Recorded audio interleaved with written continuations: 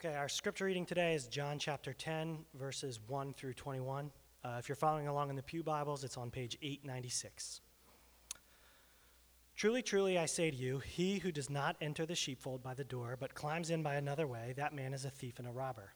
But he who enters by the door is the shepherd of the sheep. To him the gatekeeper opens. The sheep hear his voice, and he calls his own sheep by name and leads them out. When he has brought out all his own, he goes before them, and the sheep follow him, for they know his voice. A stranger they will not follow, but they will flee from him, for they do not know the voice of strangers. This figure of speech Jesus used with them, but they did not understand what he was saying to them. So Jesus again said to them, Truly, truly, I say to you, I am the door of the sheep. All who came before me are thieves and robbers, but the sheep did not listen to them. I am the door. If anyone enters by me, he will be saved, and will go in and out and find pasture. The thief comes only to steal and kill and destroy. I came that they may have life and have it abundantly. I am the good shepherd. The good shepherd lays down his life for the sheep. He who is a hired hand and not a shepherd, who does not own the sheep, sees the wolf coming and leaves the sheep and flees, and the wolf snatches them and scatters them. He flees because he is a hired hand and cares nothing for the sheep. I am the good shepherd. I know my own, and my own know me, just as the Father knows me, and I know the Father. And I lay down my life for the sheep. And I will have other sheep that are not of this fold. I must bring them also, and they will listen to my voice. So there will be one flock, one shepherd. For this reason the Father loves me, because I lay down my life that I may take it up again. No one takes it from me, but I lay it down of my own accord. I have authority to lay it down, and I have authority to take it up again. This charge I have received from my Father. There was again a division among the Jews because of these words. Many of them said, He has a demon and is insane. Why listen to him? Others said, These are not the words of one who is oppressed by a demon. Can a demon open the eyes of the blind? This is the word of God. Thanks, Greg. Would you pray with me just briefly? Lord, thank you for our friends, Brian and Cassie, who have given their lives for the sake of your gospel. I pray that you would grant them the funds necessary to go and preach this gospel to people who need it desperately, to lead this camp. I pray that you would move in us to be generous to fund the mission locally and globally alike. I pray that you would bear much fruit through their service in Spain this summer, and that you would surprise them with conversions, with people walking out of the darkness and into the light. And now, as we open your living word, Spirit of God, would you help the words of my mouth and the meditation of all our hearts to be acceptable in your sight, our strength and our Redeemer. In Jesus' name, amen. Not too long ago, a friend gave me a ticket that granted me exclusive backstage access to a popular concert. I got to meet the band and chat with them a little bit before the concert. And the only hope I had for getting access into that little room was this little piece of paper. No way was I making it past security and back through the maze backstage without that little piece of paper. It granted me full, exclusive access, and only a very few people had access to what I had access to. John 10 this morning is your ticket. It's your exclusive access. This is the ticket that gets you in. With it, you're granted full, exclusive access. And without it, no way, no how are you getting in. Well, getting into what, you might ask? Well, that's what we're going to find out. We live in a pluralistic society. We probably all are familiar with this. All dogs go to heaven, right? All roads lead to God. All faiths are viable. You do you, I'll do me. You believe your truth, I'll believe my truth. What's good for you may not be good for me, and that's okay. If your truth gets you through the day, that's great for you. Well, our text today stands as a major obstacle to that way of thinking. It stands in the path just like Gandalf did and says, "You shall not pass." No getting past this. Because for as good as those ideas sound and as loving as they might feel, they're all false. And false hope is no hope. Christian friends, lest you think this text is just about the day of your salvation, can I encourage you not to tune out? God has something for you for us today, something intimate, something exclusive. He may want you to enjoy a reset this morning, and he definitely wants you to exult in the many benefits that he has for you. So stay tuned. 3 points this morning centering on Jesus' actions here in the first half of chapter 10. And before we even get to chapter 10, we need to kind of reset where we're at in the Gospel of John. We need to catch up because it's been a while since we've been there. What's been happening so far? To help you a little bit with the context of chapter 10, everything that happens here happens in the same time, the same day, in the same place as everything that happened in chapter 9. Jesus is still in Jerusalem. He's probably just outside the temple because they just kicked him out and they were threatening to stone him inside the temple. It's the day after the Feast of Tabernacles. If you remember this, they sometimes called it the Feast of Booths, and people would come in from outside of the city and set up these temporary tents. They called them booths or small tabernacles, and they would live in them for the week for this festival. And so you can imagine the sights and sounds and smells as people are disassembling their tents, packing up, and prepping to go home. It's in this kind of setting that Jesus is speaking these words. So standing outside the temple there at the beginning of chapter 9, Jesus heals this guy who was born blind. Well, you can imagine the stir around town after something this crazy happened. The man who used to stumble to his spot at the gate to sit and beg is now walking around without stumbling, able to care for himself and enjoy the sights around him for the first time ever. It's a wonderful day for that man. But there was a whole lot of debate among the people as to whether or not this was actually the case. Some were like, man, the guy's been healed. Praise God. Others were like, nah, fake news. That just looks like the guy who was born blind that used to sit there at the temple. So the townsfolk brought the man to the Pharisees to try to figure out what was really happening. And the Pharisees, they thought it was fake news too. Are you really the man that was born blind? They asked him. Yeah, he said, but they didn't believe him. They didn't believe the people in town either. So the Pharisees go to his parents and they're like, hey, is this your son? Yes, it is. Was he born blind? Yes, he was. Well, how did he start seeing? We don't know. We're not going to answer that. He's old enough to answer the question, they say. Why don't you ask him? They were afraid of getting kicked out of the temple, which is why they kicked the can down the road to their poor son. So they go back to this man a second time. Dude, tell us the truth. There is no way this man healed you. He, Jesus, he's a sinner. And by ascribing Jesus the title sinner, they were rejecting the notion that he was God. So the formerly blind man answers, and he says, whether he's a sinner, I do not know. The one thing I do know is that though I was blind, now I see. So the Jewish leaders, they scoff at this. They take offense. Psh, we know God better than you. God doesn't work this way. And we know that Jesus isn't God. We know ain't no one ever been healed of blindness before. God spoke to Moses, not to Jesus. So we don't know where this man came from, but he certainly didn't come from God. And he most certainly isn't God himself.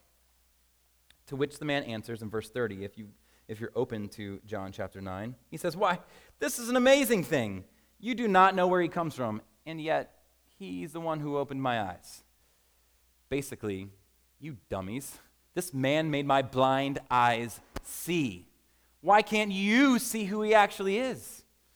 Why can't you see that you're the blind ones? These were major fighting words.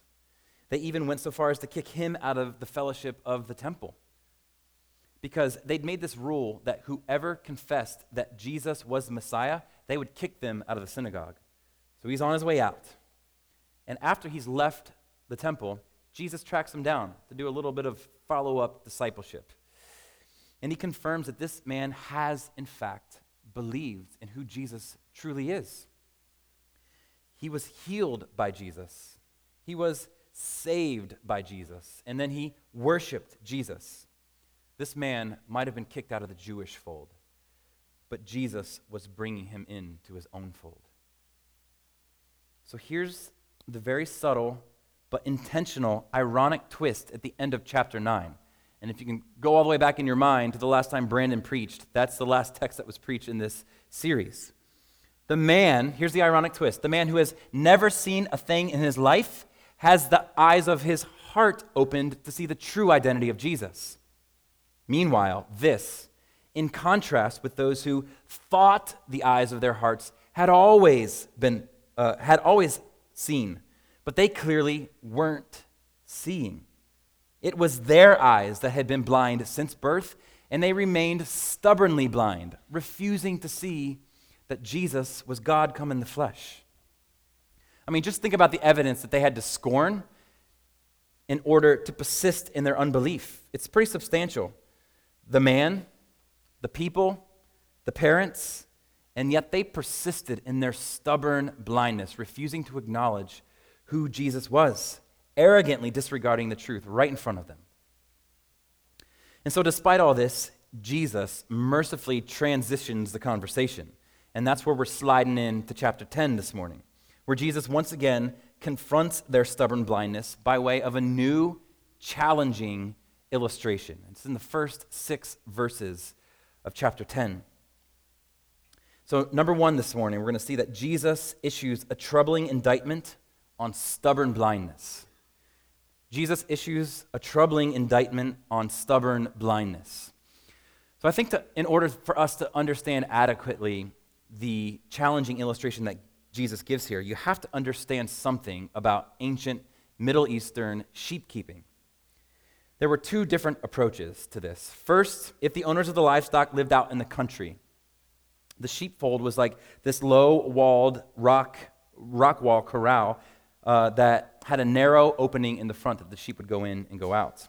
But if the sheepfold was in town, which you can imagine is where Jesus was delivering this little speech, the sheepfold was typically a little bit larger because it was a community corral where different flocks from different owners were all fenced in together into the same flock. So I think what Jesus has in mind here, what Greg just read for us, is a community corral, the one that's in town with different flocks, all a part of the same sheepfold. And because this was a community corral, the shepherds who used the space would split a fee to pay for the gatekeeper. Look at there at verse 2.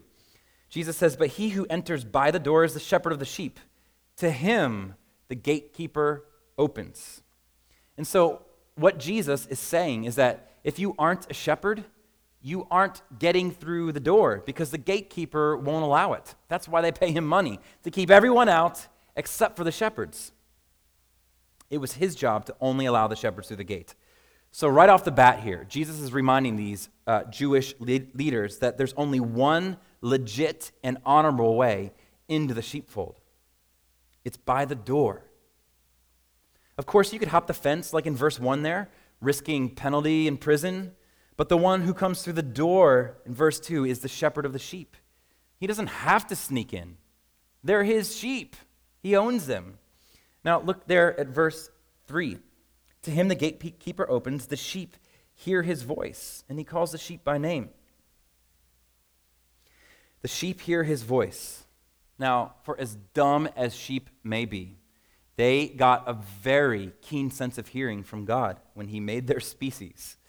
It's like extra developed or something. And so Jesus says that this shepherd goes into the fold and calls for his sheep. And keep in mind, there's sheep from different shepherds and different flocks in this fold. And so his sheep hear his voice and they come. And by implication, the others stay. So I pulled up a video on YouTube this past week, and I want to show it to you. I'm not going liberal or going rogue. I just think that I'm just going to sit down now and show a YouTube sermon, and we'll be good. I think for city people like us, even suburb people like us, it's hard to get a grasp of what's going on here without actually seeing it. It's so foreign to our day-to-day experience. But the way that sheep hear their master is truly astounding. It's a phenomenon. And I just think it'll help us visualize the point that Jesus is making in these verses. And so, just as a heads up while you're watching, keep a close eye on the heads of the sheep in the background as they hear the different people's voices, and watch when their heads pop up when their shepherd actually starts to call for them. So you're going to have to turn on the volume. I don't know if you've got the volume up for this, but And then this is going to be great for TV and radio. Can you just stop it around like the 48-second mark for us? That'd be great.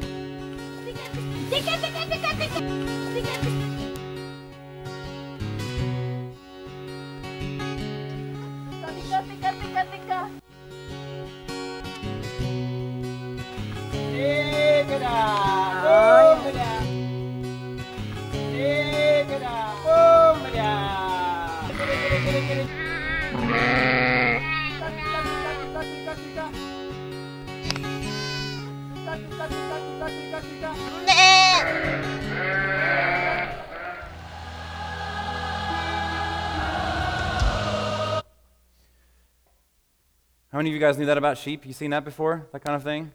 It's pretty cool, huh? They have an extra developed sense of hearing. The sheep hear the shepherd's voice because they know his voice. So in Jesus' context, everybody would have understood this concept. But I want us to notice a few things about the shepherd here and then the sheep. First, the shepherd. Look at verse 3. The shepherd knows his sheep. He calls them by name. He cares for these sheep in a personal way. He knows them. Further in verse 3, he doesn't just know them. He doesn't just keep track of them. He leads them and cares for them, walking out in front of the flock to ensure that predators can't access them and to ensure that the sheep don't walk off a cliff because sheep are dumb. That's like sheep's biggest MO, isn't it? That they're dumb. Poor guys. But take a look at how the text goes on to describe sheep. Actually, one more about the shepherd I want us to see. In verse 4, look, he numbers his sheep. Verse 4 says, when he has brought all of them out. He numbers his sheep. When he has brought all of them out, he knows who are his and how many are his. He doesn't lose track of any of his sheep. It's not just a mass or a herd to him. They're all individuals that he cares for by name. Look how the sheep are described, though. Verse 3, all the sheep he calls to follow him because they hear his voice and they recognize it. Sheep follow their shepherd. End of verse 4. The shepherd doesn't just know them, like from a distance, because the sheep know him too. They're familiar with him and his voice because he's been with them. They know his voice. And just a hint, them knowing his voice, inside scoop here, I think this is representative of the primary indictment that Jesus is bringing here to these Pharisees who had just demonstrated their blindness. But more on that in a moment. This is a pretty stunning charge that Jesus is bringing in these first 6 verses. Now, maybe it's not clear to you what exactly Jesus is saying. What is so offensive? If that's you, you're in good company. The religious elite didn't have a clue either. You can see it there in verse 6. It says, this figure of speech Jesus used with them, but they did not understand what he was saying to them. But then look, skip down to the end of the text. Look what happens just a few short moments later. They call Jesus insane and demon-possessed. So what happens between verse 1 and 19 to 21, where they're confused and then just angry? Jesus is saying something inflammatory here, whether or not we understand it quite yet. So what's so troubling about this challenging illustration? Let's move on and see. Number 2 today, Jesus promotes exclusive access to abundant life. Jesus promotes exclusive access to abundant life. First, he issued a troubling indictment, and now he's promoting exclusive access to something. Look, I think if the Pharisees had worked a little bit at it, they probably would have been able to pick up what Jesus was laying down. But as it stands in the text, they're confused. So graciously, in these next few verses, Jesus begins to expand the context and the imagery of the puzzling picture that he just painted. And he brings some clarity and substance to what he hinted at in the first 6 verses. So verse 7 on begins to expand what he's already said. Jesus starts there in verse 7 with the 4th of his 7 I am statements. These are legendary in the Gospel of John. We won't go deep on them right now. But Jesus has 7 main statements in the Gospel of John. They're called the I am statements. And if you look carefully, not 5 verses later, after verse 7, he's pumping out another one of his I am statements. Jesus says, I am the door in verse 7, and then he says, I am the good shepherd in verse 11. But isn't Jesus like mixing his metaphors here a little bit? How can he simultaneously be the door and be the shepherd? Well, I think we should avoid thinking of this as a strict allegory where each thing has direct correlation to people or objects. That's not what's happening here. Jesus is using all of this imagery to highlight certain aspects about himself, namely that he's both the door into the sheepfold and the shepherd of the sheep that are in the sheepfold. So one scholar that I read on this topic relayed the following story to me about a friend, not to me in a book, to us in a book, about an experience that he had when he was in an Arabic country. He says, he was traveling one day in an Arabic country and came across a shepherd and his sheep in a sheepfold. But what startled this scholar the most was the lack of a door on the sheepfold. There was a large enclosure with an opening and no way to cinch the space up tight. So the scholar asked if the sheep stay safe at night. And obviously the shepherd's response was, of course. But how? There's no door. The shepherd responded, I am the door. And this was not a Christian shepherd. He had no experience with Christianity at all. He was just explaining how shepherding, sheep-keeping works there. The shepherd responds, I am the door. What do you mean by the door? The scholar asked.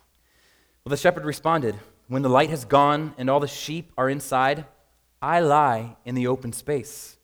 No sheep ever goes out but across my body. No wolf ever comes in but across my body. I am the door. So this short story, I think, encapsulates what Jesus means here by being both the door and the shepherd. Jesus was saying, I am the door to the sheep. In order to get in, you got to go through me. Just like backstage at the concert, there's no getting in without the ticket. You got to go through Jesus. Jesus is claiming to grant exclusive access to something here. What is it? Look at verse 9 there. He says, I am the door. If anyone enters by me, he will be saved. This text is about the gospel. It is about salvation. And so the Jewish leaders, they hear this. They know what he's saying now. And they call him insane and demon possessed because it finally dawned on them what Jesus is claiming here. Jesus' opening illustration was indicting because he's the shepherd and they can't hear him. He's the shepherd and they can't hear him, hinting at the fact that they, the most religious of all, were not in God's sheepfold. Jesus was saying that those who held David in such high esteem, these people, they loved David. They held him in high esteem. Jesus was saying, you can no longer claim Psalm 23 for yourself. They couldn't say, the Lord is my shepherd, because they hadn't come in through the door. In chapter 9, they can't see that they're the blind ones. In chapter 10, they can't hear that they're the deaf ones. In this Trinity is the insanity of Jesus' exclusivity. There are probably some in here today who have not yet believed. Believe that Jesus is the sole access point into God's family. He is my only ticket. There's one way, and it is through him. No man gets to God except through Jesus. Friend, if that's you today, can I implore you, can I beg you, believe. That's all that's required. Believe. Your sin can be atoned for. Your access to God's family can be granted, free of charge to you, because the blood price has been paid by another. Would you believe this today? No other hope, no other access point, no other ticket. And so again, it's at this point when Jesus' more obscure illustration starts to click into focus here in chapter 10. Jesus was telling these Pharisees that they were not in God's flock. Jesus was telling them that if they wanted in, they had to go through him. No other way. And note here that Jesus does not claim to be a door. He didn't say that he was the best prize behind the best door in some kind of cosmic game of the price is right. He didn't claim to be the best option among many doors. He claimed to be the door. I am the way, the truth, the life. There is no other name under heaven given among men by which you can be saved. That's why we sacrifice time, money, and energy to send people like Brian across the globe, because we believe this. We believe this is people's only hope. And this is the offense of the gospel, whether you live here or on the other side of the globe. It's offensive. This is the offense of the message that we embrace. It's not at all popular to say that there is only one access point to God. All faiths do not lead to God or to heaven. And to claim that, while it may initially feel more loving, is actually not loving in the least. It's a damning message. Just like it wouldn't be loving for a doctor to wimp out on sharing a challenging diagnosis with you, it is unloving for us to withhold the frightening spiritual diagnosis for those around us. Well, their response is up to them and to God, the people we share this with, but we shouldn't shy away from it. If you'd embraced a myth or something made up, make-believe, then yeah, you should feel bashful about claiming that. Like if you're going around telling the world that Elsa's going to save us from the next ice age, you should feel a little bit bashful about that. It's not true. But you haven't embraced the myth, friends. You have embraced the truth. You have believed in the historical Jesus, whose Father has preserved his very words in this book for our direction, for our comfort, and for our salvation. You've come into the kingdom of God if you are in Christ. You are sons and daughters of a good and gracious King. You're a sheep in his pasture, and you get the abundant life only offered by Jesus. This is the wonder of the gospel for us as Christians. Jesus being the door and the shepherd means this. Listen, this is great. Anyone who's coming after Jesus' sheep has to get through Jesus. Anyone who's coming after us has to get through him. This speaks of protection, of safety, of love. For all of you this morning who are in Christ, you are in the Father's hand, and ain't no one going to pluck you out of it. Because there's no one stronger, no one wittier, no one savvier, no one wiser than your shepherd. No one's going to outmaneuver him to get to you. You're safe. I mean, this morning you might be barely hanging on. Just barely, by a thread. And I can empathize. I've been there. But there is no barely about Jesus' hanging on to you. He's your safe place. He's your leader. He's your shepherd. And before it's all said and done, he will lead you beside still waters and in green pastures. Even if you have to go through the valley of the shadow of death to get there, he's going to get you there. Man, we get a good gig with a good shepherd for some bad people. So Jesus claims to be the door and the shepherd. But what's on the other side of the door? Where does the shepherd lead? Verse 10, abundant life.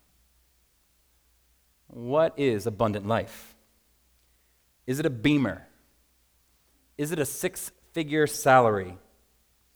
Is it a 6-pack and a tan? Is it the beautiful house with the picket fence? Is it prestige? Is it a large social media following? What is on the other side of the door? Well, according to verse 10, it's abundant life. Jesus wants you as an individual to experience abundant life. Life turned up to the max. Does saying yes to Jesus often mean saying no to some other things that the world offers you? Yes, it does. And that's hard and painful sometimes. But you're never just saying no to sin. You're saying yes to abundant life, to something better. You've got to read it and believe it, friends. So I wonder this morning, does abundant life, does that describe you? Abundant life. I mean, you probably don't have everything materially speaking that you want, but is your life still maxed with abundance? Jesus said, I came to give you abundant life. Not a bummer of a life, but that's how we think and operate sometimes, isn't it? That's the message the world likes to tell us and incept into our brains. But Jesus hasn't come to give us a bummer life. Jesus hasn't come to hamstring us from getting what we really want. Listen, Christian, let's not forget how amazing we have it. By God's sovereign grace, we have somehow wandered into the sheepfold of God, with the God-man as our shepherd who has saved us and will keep us all the way into the end. The glitz and the glam of the tabloid life, the glamour and appeal of celebrities and of the rich, it's all going to turn out to be hamburger helper, in contrast with the steak and lobster your shepherd offers you in his pastures. The eating is good, so stop believing the lie of the world. I preach to myself. They don't have anything that you need. Jesus offers abundant life, and he's the only access point to it. A rich life filled with satisfaction and contentment in the midst of hardship and frustration. That's something the world can't boast. Only we get that because of Jesus. You know, if sheep want to stay safe, if they want to stay watered and fed, they have to stay near the shepherd, in close proximity. So your maxed out life is only possible if you stay near the shepherd who provides it. If you want to be a content sheep, learn to say no to the robber who's trying to steal your joy. The thief, Satan and his minions, they want to seek you out to steal you, to kill you, to destroy you. Verse 12. If you want to remain content with your shepherd, you've got to learn to say no to the competing voices. Flip back up to verse 5 there. These sheep, it says, a stranger they will not follow, but they will flee from him, because they know that the stranger doesn't ultimately have their best interest at heart. You've got to believe that. These strangers, they don't have your best interest at heart, not like Jesus does. But the good shepherd does. If you want to be a joyful sheep in the flock of the good shepherd, learn to listen to his voice. Learn to follow his lead. Learn to flee from anything and anyone that would want to steal you away from the proximity of your good shepherd. Listen, follow, flee. That's the resume of a good sheep. Listen, follow, flee. So how do you listen to his voice? How do we do it? Here's a couple ways. By rejecting the temptation to lean on Sundays as your only source of food. You can't hang around the shepherd. I'm not the shepherd in this instance, Jesus. You can't hang around Jesus for an hour and a half on Sundays and expect to remain full and content for the rest of your week. Your stomach won't be full for long. I hope you're taking time to consistently be in proximity with your shepherd, to allow him to lead you into some places for your souls to be fed. In the Word, on your knees, in your earbuds. Come close to your shepherd and enjoy the abundant life. Listen, follow, flee. Third this morning, Jesus lays claim to an ancient title by laying down his life. Jesus lays claim to an ancient title by laying down his life. No discussion of John 10 would be complete without a brief survey of Ezekiel 34. I think that Ezekiel 34 is the backdrop that John 10 is painted on. It's the backdrop that John 10 is painted on. You see, this sheep shepherd imagery would have been very familiar to Jesus' audience. As Jesus is speaking here, their minds would have likely flooded right back to Ezekiel 34. They knew the Old Testament like the back of their hands. And so Jesus is subtly making a startling claim here. He's claiming to be the fulfillment of an ancient promise. So on screen, I have a section of Ezekiel 34 that I'm going to read for us here. You can follow along. You don't have to read out loud, though. It's this. The word of the Lord came to me. Son of man, prophesy against the shepherds of Israel. And by shepherds here, you can think of just Israel's religious leaders, not the actual people with the sheep. It's like an allegory or a metaphor. Son of man, Ezekiel, prophesy against the shepherds of Israel. Prophesy and say to them, even to the shepherds, thus says the Lord God, ah, shepherds of Israel, who have been feeding yourselves, should not the shepherds feed the sheep? You eat the fat, you clothe yourselves with the wool, you slaughter the fat ones, but you do not feed the sheep. The weak you have not slaughtered, the sick you have strengthened. Hopefully, it's strengthened, not slaughtered. The weak you have not strengthened, the sick you have not healed, the injured you have not bound up, the strayed you have not brought back, the lost you have not sought, and with force and harshness you have ruled them. So, man, this is not a pretty picture. God is calling out the shepherds, the leaders of Israel, and saying that they've defrauded his people, his beloved. And God is furious with these guys. Down in verse 10, God says, behold, I'm against the shepherds. You do not want to be the people that God is against. I'm against them, and I will require my sheep at their hand and put a stop to their feeding the sheep. I will rescue my sheep from their mouths. So not only is God interested in putting a stop to this nonsense from Israel's human leaders, he himself is going to go fill in the gap that they've left with their own selfish leadership. Look again at the text. This is a couple verses later in verse 11. Behold, I myself will search for the sheep and will seek them out, and I will rescue them, and I will bring them out from the peoples, and I will bring them into their own land, and I will feed them with good pasture. And I myself will be the shepherd of my sheep, and I myself will make them lie down, and I will seek the lost, and I will bring back the strayed, and I will bind up the injured, and I will strengthen the weak. So here we have God saying that he's going to do something to fix this. He says, I will, I will, I will. And then look how chapter 34 closes. And I will set over them one shepherd. So if you're looking up here at Ezekiel 34, glance down at your Bible at John 10 for a second. Verse 16, Jesus says, I have other sheep that are not of this fold. I must bring them also, and they will listen to my voice. So there will be one flock and one shepherd. Back up here to Ezekiel 34. God says, and I will set up over them one shepherd, my servant David, and he shall feed them. He shall feed them and be their shepherd, and I, the Lord, will be their God. And my servant David shall be prince among them. I am the Lord, I've spoken. Now you've got to know this about Ezekiel 34. David by this time is long gone. He's been dead for a long time. So this isn't a prophecy about David himself. It's a prophecy about someone in David's family. It's a prophecy about his distant relative in the future. It's a prophecy about Jesus. And so you see, all of the stuff going on in John 10 is Jesus' not so subtle claim to deity, to being God. In Ezekiel 34, God makes plans to come down to rescue his sheep. In John 10, it's Jesus who comes down to rescue the sheep. Jesus is the long-promised shepherd king. Jesus is making a not so subtle claim to an ancient title. He's claiming to be the Messiah of the world.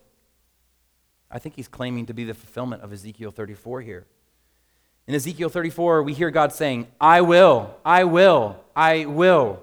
And then here in John 10, we see Jesus saying that it's me. I am, I am, I am. And so how specifically did Jesus come and care for his sheep and lead them into green pastures? How did he fulfill this Old Testament prophecy? He did it by verse 11, 15, 17, and 18, by laying down his life for his sheep. Jesus laid in front of the door and took care for his sheep. He laid in front of the door and took on the wolf and the thief. He took on sin, Satan, and death. He absorbed all of these things so that they could not break into the sheepfold and lay claim on you and me and the millions of other sheep that he shed his blood for. So that's what Jesus is saying here in John 10. I'm going to lay down my life to kill the threat once and for all. Well, how does this work? By him laying down his life on the cross. Now, if you're here today and maybe you're a little unfamiliar with the Christian faith, here's how this works. Jesus lives in perfect obedience to God's will, blameless, spotless, tempted in every way that we have been tempted, and yet without sin. Jesus lives this perfect life and then dies on the cross. Get this, he dies on the cross for sins he didn't commit. So when he dies, he's absorbing all of God's wrath for sin. Not his, mine, and yours. All of your sin. Anger at a child this morning as you're on your way out the door. Pornography addiction. A less than honest representation on your timesheet or your tax return. Distrustful worry. Whatever your sinful tendency. All of that sin, past, present, future, is fully absorbed by the Christ, so that the Christian now is seen by God through the lenses of the blood of the Shepherd King. He sees us as spotless and blameless in his sight because of Jesus. So how do you gain access into the fold? How can you lay claim to the abundant life that Jesus offers? Simply by faith in this good news. So having seen all of these individual truths this morning about Jesus, we can kind of put all of these puzzle pieces together for our one big idea. How do all these pieces fit together? What image do they convey once you put them together? I think it's this. Jesus is how you get in. He's the door. Jesus is how you stay safe. He's your shepherd. And Jesus is how you stay fed. He leads you to bread and water. Jesus is how you get in, stay safe, and stay fed. Jesus is how you get in, stay safe, and stay fed. Some of us have been neglecting proximity to our shepherd, haven't we? We've wandered far. But you need to be close to Jesus to enjoy the safety and provision only he can offer. When Jesus calls himself the Good Shepherd, and he is talking about provision and care and guidance, he is saying, when it comes to your forever, you're secure in me. You're safe. I will vanquish. I will break the teeth out of the mouth of the wolf. I will destroy the thieves and robbers who threaten to steal you from me. I got you, Jesus is saying. You're mine, and I will handle this once and for all by laying down my life. Jesus isn't promising to dispel your every darkness in your every day, but he is promising to walk through it with you, to lead you through it, to feed you through it, to protect you in it. This text is not a promise that you won't have difficulty, but rather that eternally speaking, you're secure in the Good Shepherd. So Jesus is how you get in. He's how you stay safe and how you stay fed. Stay close to Jesus. You pray with me?